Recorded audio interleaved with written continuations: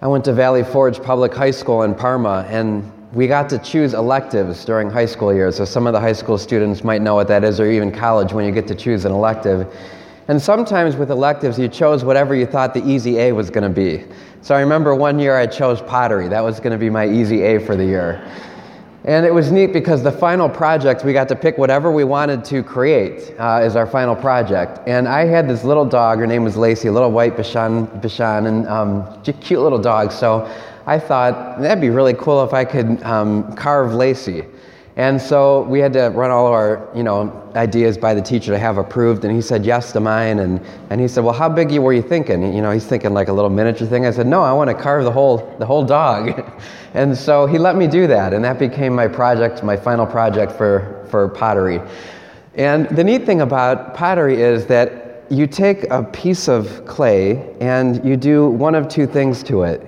You either take away from it by carving it away, or sometimes you have to moisten it and then add pieces to it. So for the dog, I primarily took things away, but then at times I had to add. I had to add to the tail and add to the ears and put little eyes there and everything. And anytime I would get kind of stuck, I would call on the art teacher and he would help me figure out how to make it look like an actual dog as opposed to what I was creating. We tend, whenever, if you think about that, we tend to create the things that we love or the things that we're passionate about. And we hear in the second reading from St. Paul that we are God's handiwork. We are God's handiwork. And so each and every one of you, He created you because He loves you. He created you because He just is wild about you. He can't get enough of you. And the wonderful thing is that God continues to create us and to shape us. You are His handiwork. You're the work of His hands, His most beautiful creation that He's ever brought into this world. And ultimately, He wants to pattern each and every one of us after His own beloved Son, so that we can be Jesus for the world today. Now remember, whenever you're creating pottery, you have to sometimes remove and sometimes add. And so I think Lent is the penultimate time for us of intense, focused creation, letting God really work on us. And we do that primarily through our prayer, through our fasting, and through our almsgiving. So as you can see, I'm wearing rose today. We're halfway through Lent. And we still have half of Lent to go, but this is the halfway marker. So I just offer you the question, how is your Lent going?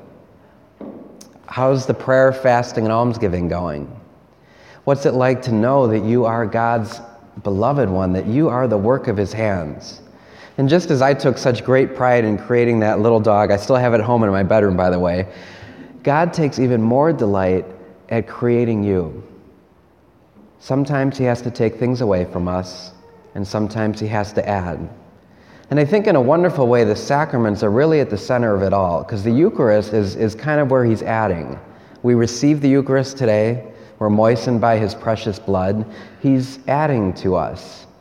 And then I also think that confession is a wonderful way to have Him remove something from us. So we'll be celebrating communal penance here soon. If there's any sin in your life that you just haven't been able to grapple with on your own, confession is a wonderful way to be forgiven and allow God to remove that from your life.